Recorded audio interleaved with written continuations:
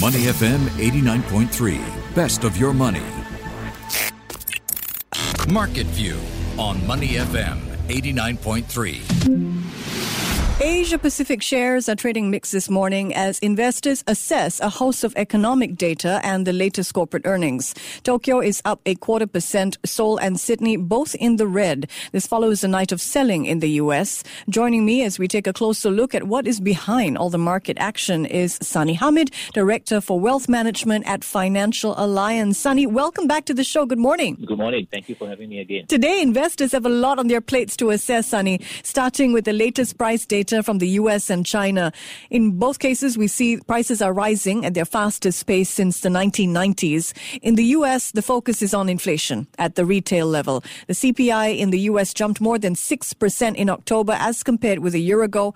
In China, the focus is on companies and producers. So China's producer price index jumping more than 13%. I want to start with the US. Prices for energy, shelter, food and vehicles have risen the most, and it appears that inflation is spreading beyond sectors associated with the economy's reopening. What is your take on this? I think it was something which was in the pipeline, given what we saw, what we've seen in the past couple of months in terms of both labor shortage, in terms of energy shortage, and the reopening. And you put everything together, this is a bit of a kind of like a little perfect storm for inflation. So it was in the pipeline and finally has come out into the open. Some economists were expecting a spike up sooner or later. It has happened, and I think a big question now is whether it remains transitory or it stays for a lot longer than what the Federal Reserve expects. I think that's the key thing now, whether it will start to taper off over a couple of months or we're going to see a more permanent structural stay for inflation. Right, so perhaps more volatility when it comes to inflation ahead. We also have news that jobless claims in the U.S. have dropped to their lowest level since the pandemic began some 20 months ago. 267,000 Americans applied for unemployment benefits last week. Sunny, with prices rising and jobless claims falling, does this put pressure on the Fed to raise interest rates sooner than expected? In fact, the market itself, after last night's jump in the CPI, has brought forward its expectation for inflation. The majority had expected maybe in 2023, early 2023, but now I think everybody's penning an expectation for maybe the second half of 2022. So there is an increased expectation that the Federal Reserve may have to act a bit earlier than originally expected. So that's being priced in at this point. If we look at the futures market for Fed funds, traders now expect the U.S. Federal Reserve to raise rates as early as July next year. Now, some observers would argue that previous U.S. Federal Reserves would have already started rising rates to rein in inflation and that Jerome Powell has waited too long. What do you think, Sunny? Are you worried that rising prices will undercut the U.S. economy's gains? It's a tricky situation for the current Federal Reserve. I don't think there has been any scenario in the past to actually benchmark this current Federal Reserve situation. So therefore, I would differ on whether they are lagging behind or not. It's difficult from that perspective because a total shutdown of the economy and now a total reopening of the economy. So you have a situation where output almost goes to zero and now output almost goes to 100 in a very short period of time. And so the demand is very, very strong. As you correctly mentioned, it's resulting in a massive shortage of labor in the U.S.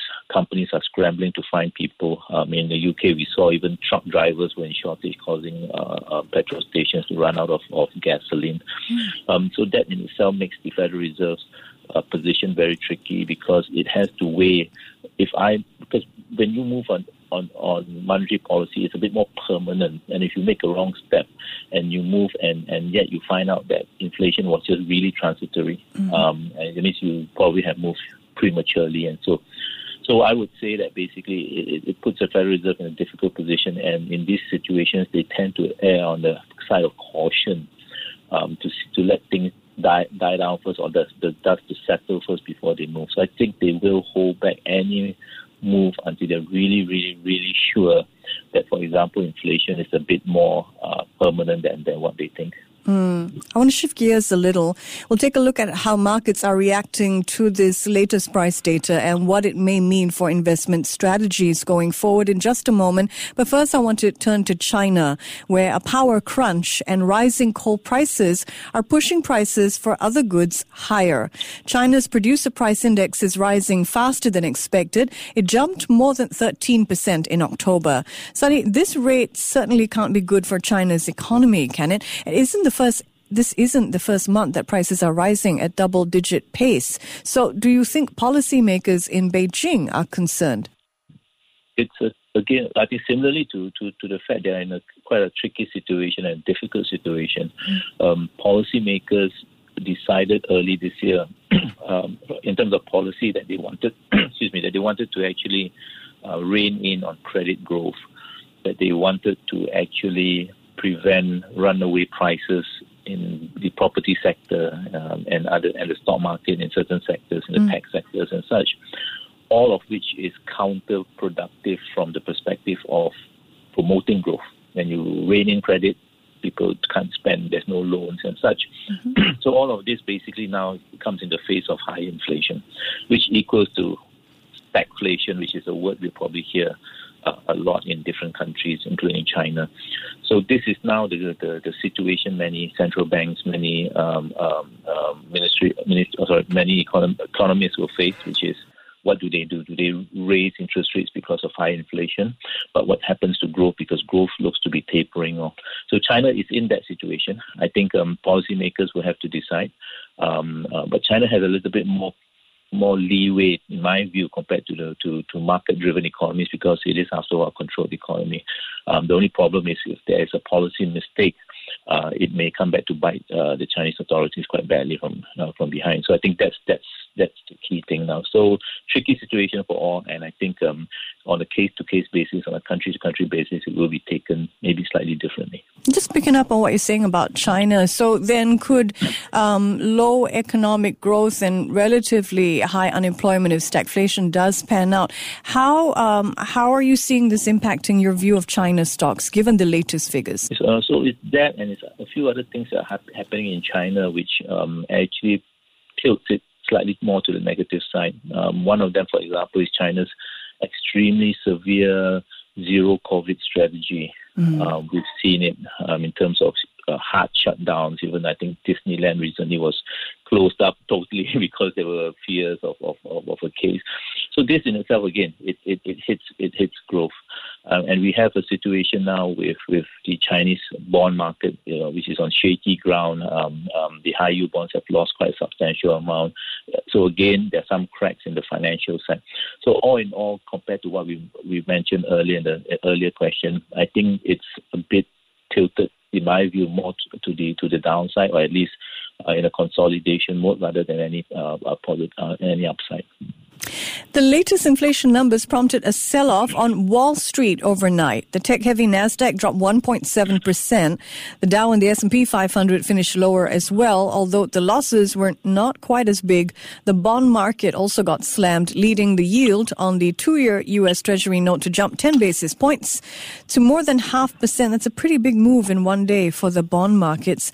Sani, are rising prices leading you to reassess your investment strategies at all? Well, we have been worried about the bond market for quite some time, given, I think, naturally when you normalize rates increase and increasing from such a low base, we all know that bond markets have a negative, or rather inverse correlation with interest rates. Interest rates go up, bond prices come down. So we've been adding a bit of natural hedges, like a commodity gold, into our clients' portfolio to hedge against that case. But now there is something going on in the bond market which we're trying to put our finger on, which is we've seen over the past two weeks large volumes or large volatility in bond markets, like in Australia, in Canada, and in China, and in certain European bond markets. It's all part of that normalization where rates in these individual countries are expected to go up. Inflation is going up, so therefore people expect rates to go up. The big question on everybody's mind, including ourselves, is this the start of that big reset? The reset being because a lot of money has poured into the bond markets ever since not only 2020 but since 2008. We have about 30% of global bonds which are issued in negative territory or negative yields. And when you have such low yielding bonds, it just takes a very small amount of increase in interest rates in order to slam down these bonds by 10, 15, 20, 30%, especially if you're holding very long-term bonds. So that's the thing now. Have we reached that point where we're going to have this big bond reset, or is this just one of the hiccups along the way because we're having this normalization? So we're on the lookout for what we call evidence of any systemic risk. We haven't seen that yet. But again, sometimes these things you only get to see with hindsight. So we're very careful now to look at it and keep on asking ourselves. We have to be careful. This may be it, but let's keep a hawk eye on it. Okay. And speaking of gold and hedging, we're seeing gold and Bitcoin prices rise. Bitcoin hit a new record, $68,000 a token before coming off a bit. Gold has logged its highest price since June, trading now about $1,850 an ounce. So in the current market, Sunny, what do you think are the best hedges against rising prices? So you correctly mentioned gold, commodities, and Bitcoin is taking some of that role in terms of being a hedge. But I do have to kind of caution investors, because historically what has happened is the initial rise in these inflation hedges because of, let's say, a spike in inflation. It works, but over time, if interest rates continue to go up and bonds continue to come down, what we've seen before is an investor's total portfolio starts to decline, despite the fact you have hedges. Meaning to say that this group of hedges should by right offset the losses of your bonds and even equities. But what we've seen is because investors treat their portfolios as one, they sometimes start to sell off their gold and maybe even Bitcoin to cover losses on their bond side and on their equity side. So at the end of the day, it's a hedge. It's doing what it's supposed to do. But because things are seen as a total portfolio rather than individual components, you could see both gold and Bitcoin come down if losses continue to mount on the bond and even equity side. Sort of affected by the ripple effect then. Yes, exactly. Up till yesterday, the U.S. markets were steadily climbing higher, setting new records nearly every day. We've just seen 2 straight days of losses, though. And while 2 is not a trend, I'm wondering, do you think markets may have peaked? That's a good question. I think that's, again, the reset question now applied to the equity side. We've seen, as you mentioned, markets creeping higher and higher and higher. Right now, nothing suggests to us that this is a U-turn, meaning to say the top of the overall cycle, the top of the overall move up. We still think it's a consolidation. Technically speaking, also it's a healthy one after the markets have moved up quite substantially. Until we see something to suggest to us, and the tricky part is this thing that we're looking for may not emanate from the equity markets. So, for example, it may emanate from the bond markets, and then later on it may spill over to the equity. So that's the thing we have to look out for, because if you remember in 2008, it was almost similar. The bond market started to crack up first and freeze up first. And it was only 6 months later that the equity market made a U-turn because it started to emerge there. Right. So this is the situation now where I think everybody's looking very closely.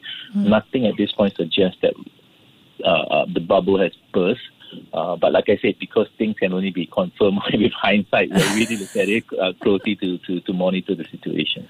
He's Sunny Hamid, Director for Wealth Management at Financial Alliance. Now, Sunny, another major topic making headlines this week is COP26, the global climate negotiations taking place over in Glasgow. They wrap up tomorrow.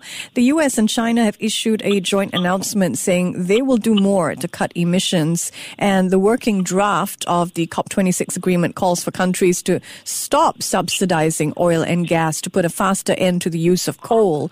So from what we're seeing, Sunny, would any of this news lead you to invest more in alternative energy companies or maybe to sell off the traditional brown ones? Or are the proposed changes too far down the line?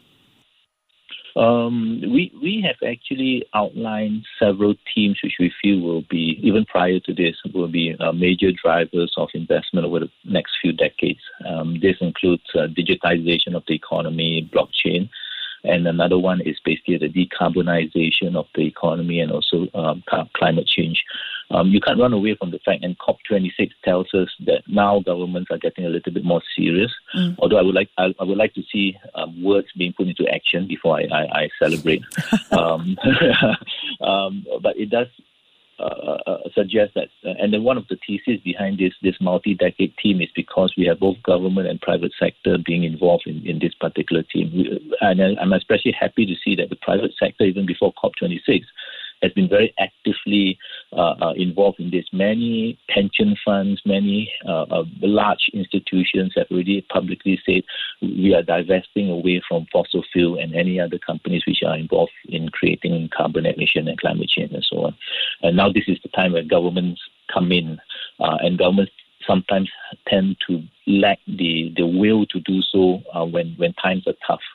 I really hope that they keep to whatever promise they've made to go carbon neutral in the US by 2050, China by 2060, because we really don't have that much time. It may sound like it's 30 years, but if nothing is done now, you can't start when it's 2040, 2050. It's too late. You need to start now. You need to really put your feet on the accelerator at this point with regards to such. It does bring a lot of opportunities, because we are talking about a total overhaul of the global economy to be net zero or carbon neutral zero. So you're talking about changing not only cars from fossil fuel combustion engine to EV, electric vehicles. You're talking about solarizing almost everything that's possible, and so on and so forth. So it's a huge opportunity. We can use your phrase, the great reset needed here as well. Yeah, yes, exactly. Everywhere. You coined a good one today, Sunny. In corporate news, the Walt Disney Company has returned to profitability. It earned nearly $160 million in the last quarter, better than the $700 million loss it reported in the quarter before that. Still, the results are coming in below expectations, and they indicate the growth of its streaming media service, Disney Plus, is slowing. Sunny, U.S. earnings season nearly behind us. One headline the Financial Times says is that U.S. companies have charmed investors with their third quarter earnings. So what about you, Sunny? Are you feeling charmed by the results? I guess it depends on the companies itself. When you look underneath the hood, those companies, we are seeing actually quite a sharp distinction and differentiation between the pandemic stay-at-home stocks and those that are the opening normalization. I'll give you an example. Like Expedia, which I think does the travel-related online stuff, they reached an all-time high recently. At the same time, Peloton, which I think is the bicycle exercise equipment, which did very well during the pandemic, they reached a 52-week low. So there is this switching from stay-home pandemic-related stocks over to what we call the reopening stocks. So I think that in itself is one thing that we're seeing. But at the same time, everything depends on how the U.S. economy does going forward. And then we would start to focus on which company has what we call inelastic pricing. As inflation prices are being transferred over to the consumer. If your pricing power is very strong, then the consumer has very little choice but to continue using your products. But if it's not, then you would find yourself with lower revenues because people switch to lower substitutes as prices rise. All right. I want to switch now to a completely different market altogether, India. The IPO market there is hot. A woman named Falguni Naya has joined the ranks of the world's richest yesterday. Her company, Nykaa, went public. Shares of the beauty company nearly doubled in their first day of trade. Another high-profile listing is that of digital payments platform Paytm. That's in progress. And the veteran investor Mark Mobius thinks that India is set for a 50-year rally, and he's investing half of his emerging market funds in India. Sunny, what do you think? Are you with Mobius? Is now a good time to look at Indian stocks?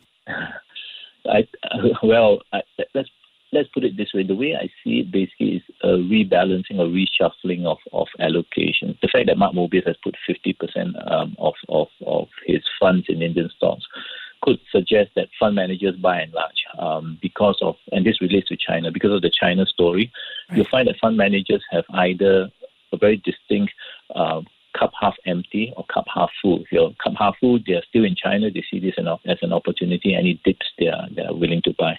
But there is this very distinct group which is looking at China and saying, this is a structural change.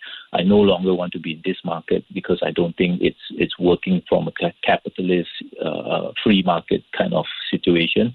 It's going to impede growth, it's going to impede profitability. So I'm out. So these guys who come out of China because they don't believe in China anymore, they have to put their money somewhere. And naturally speaking, if it's Asia exposure and looking at India, which is doing well, you'll probably see a Mark Mobius type of overweight on a particular country. And that's what's happened. Because you don't typically see fund managers put, or even hedge fund managers put 50% of portfolios of their portfolio in a single country itself.